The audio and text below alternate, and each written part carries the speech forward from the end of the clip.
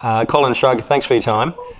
Pleasure. The people I've spoken to, Lorraine and Pauline and Sam, they've all mentioned your name as one of the architects, shall we say, of sort of Richmond's cheer squad. What do you remember about how it began back then? Oh, geez, this goes back a long, long time. It just sort of formed. I think there were just sort of groups of us who used to sit up in the grandstand, and we sort of slowly melded together as a common interest group. My memory isn't anything very, very official starting off. It was just sort of evolutionary, if you like. Yeah, I've got the idea that there was a couple of kids, teenagers, etc., who sort of met behind the goals down at ground level. Was that sort of yourself, or were you up in the grandstand, so to speak? I was up in the grandstand, but sometimes we'd meet behind the goals in the opposition games. It was a ragtag sort of group. Yes. And pretty mixed. There were all sorts of social levels there. All sorts of people. Interesting times. We're probably about 14 or 15, I think, when it started, from my memory anyway. If you were if you were sort of more in the Jack Dye grandstand at the time, were you sort of with Alice Wills's group? Yes, right. More so. Okay, right. But it was a movable feast. I felt you got a better view up there, so that's where I tended to go. But at away games, you tended to, maybe more congregate behind the goals. And did you did you become sort of a hands-on person? Did you create a flag or a banner? Did you, Myself and a mate actually made a banner. It's about 30 feet long. Richmond, the Attacking Tigers, I think, from my memory. We hand-painted it ourselves. I don't think it was very professional compared to today's standards, but it was okay, and at least it marked where we were. Where'd you get all the items from to make that? Oh, we scrounged it. We bought it. There was no money in those days. No one was, that I can remember anyway. No one was giving the cheer squad any money. Yeah, no. No, it was, and because it was probably a fairly loose organisation, there wasn't a lot of communication, as I remember it, during the week. It was just really, we sort of just met there on a Saturday. Because they were all Saturday games. Of course. And there was some games down at Geelong, etc. Would you go down to there? Yeah, go down to Geelong, yeah. That was a bit of a trip. Well, that was the only trip. There was no, that was about as far as it went back in those days. You're talking, what are you talking here? 58, 59, probably, thereabouts. Something around that era, I think, maybe 1960. Yeah, and sort of not long after that, sort of the cheer squad maybe gained a bit more prominence, the one behind the goals, and they raised a bit of money. I was being told about sort of carrying a blanket around the ground that you would throw money into, and so there's all sort of different ways. Yeah, that happened, and also all of the cheer squads, as I remember, it sort of got together a little bit. There was a loose association. I don't know that they were all there, but I can remember having meetings with maybe half a dozen other clubs, cheer squads, just a common interest type of things. Very, very rough and raw. Very much the early days. And sorry, would it extend also to like training days as well? Would you be there on training nights, sort of thing? No. Oh, no, not really. Some might have been. Yeah. Yeah, I'm not throwing much light on it for you because it goes back. Yeah. What are we talking? We're going back 60 years or something like that. Yeah, I was going to say, they think it quite early 60s. Were you living in Richmond at the time? No. Oh, right. No, I lived at that stage in Camberwell. Oh, I see. Think. Yeah. So a Richmond supporter in Camberwell? Yeah, but a Richmond supporter from day one. Yeah. And look, they came from everywhere. I think a couple of the girls were living in Richmond, but there was some from further out. I remember a couple who came from a fair way out. The train was good. You just logged into the ground and away you went. It sort of evolved. It didn't have a real formal feel to it at the start, and slowly became a little bit more organised. Just what was the sort of supporters group like in the Jack Dye grandstand? What's your memories of Alice Wills, for instance, at that stage? remember Alice. I do remember her sort of. I used to go with my aunt all the time, and she and Alice used to talk a bit. There was about 8 or 10 rows of sort of supporters, if you like, and they were fairly vocal. The stand used to rock along a bit on the odd occasion where we were doing well, which wasn't very often in those days. They were pretty Windsor, sparse, I'm afraid. But it was an enthusiastic group, and I just can't. I know Alice, and I met her quite a few times through my aunt, but I can't really remember her per se.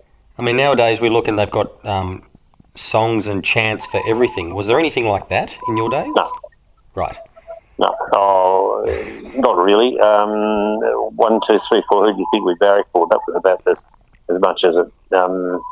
5, 6, 7, 8. Who do you think we appreciate? And then Richmond, RICHMOND. That was about the extent of it from what I can remember. Sounds like a bit of a generic one, doesn't it? Yeah, pretty much. And that was, I don't know where we picked that up from. Yeah. Did you? Who would you classify? Who was your favourite player at this stage, Colin? Who did you? Was it someone that you looked Ronnie up to? Branton. Oh, Ronnie Branton. Yes. Yeah, Ron Branton, and then Paddy Gurnane. But the grandson used to go nuts when Paddy would take a mark. He didn't take that many, I don't think, and he didn't kick that many goals because he could kick straight. That I can remember. But no, I thought Ronnie Branton was a great player. Well, Ronnie's still going strong. Sorry, go on. Yep. Is he? Yeah, Roy Wright too. Going back into some of. What a joy it must have been to see Roy Wright play. Yeah, I missed the Jack Dye era by a few years, not many. My aunt remembered him very well. Yeah. But I think I missed him, unfortunately. I think Roy, Ronnie Branton, Des Rowe, Havel Rowe. There's the guys I remember. They would have been late 50s, I would have thought. How long did you think you were sort of associated with the supporters area sort of thing before you sort of moved on or went to other areas? Was it 2 or 3 or 4 years? Yeah, perhaps. It wasn't a long. It wasn't a long time. They were slowly becoming a little bit more structured. In fact, I vaguely remember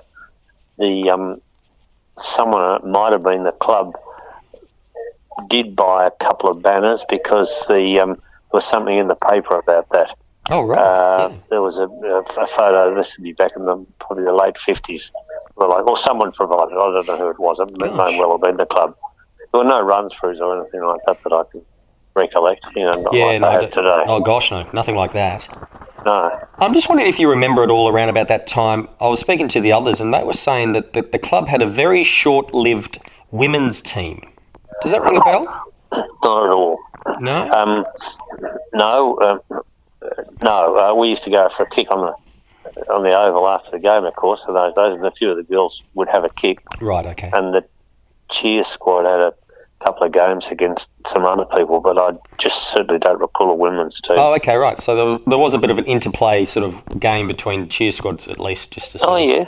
Yeah, we had a couple of those that I have vague memories of. Were you playing that day in those ones, Colin?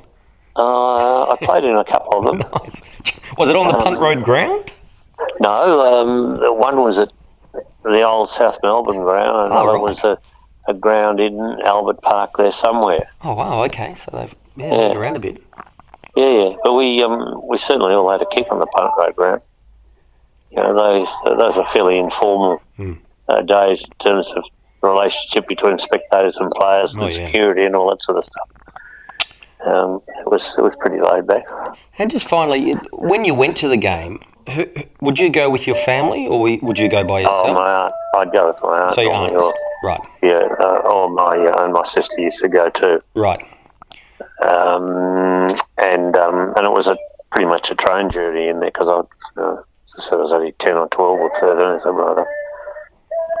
The train was good, that's one good thing about Richmond, And it was probably a big thing, wasn't it? It's the thing to look forward to for the whole week. Absolutely, Because you're at school, I'm guessing, at this stage, somewhere in where you were living? Camberwell High. So I can just imagine the anticipation. Oh, very much so. Back in those days, it was more. I don't know. It was a different era, and so much less sophisticated. There wasn't the same sort of publicity, I guess. Do we have TV then? I don't think we even had TV at that stage. Oh, we might have just. They used to sometimes play the last quarter of one of the matches on black and white TV. I think I can make remember that. But yeah, it was very much an era. I lived in the Hawthorn sort of recruiting area, so a lot of the kids around me were Hawthorn supporters. That was okay. Yeah, whatever. Well, I'm glad that in later years you were able to experience some Richmond success. Oh yeah.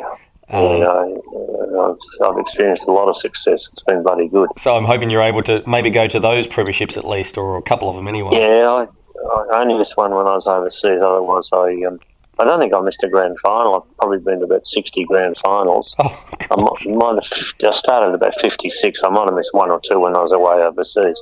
Are you an MCC member or something? Are you? Yes. Oh, right. Yeah, okay. I'm a 50-year member now, so I've been in it a long time. Yeah, that's fantastic. It's good. Well, it's good if you're a Richmond supporter because at least you can get to our games. All right. Thanks again. Good on you. All the best. Good on you, Ray. Cheers, All mate. the best. Cheers. You too.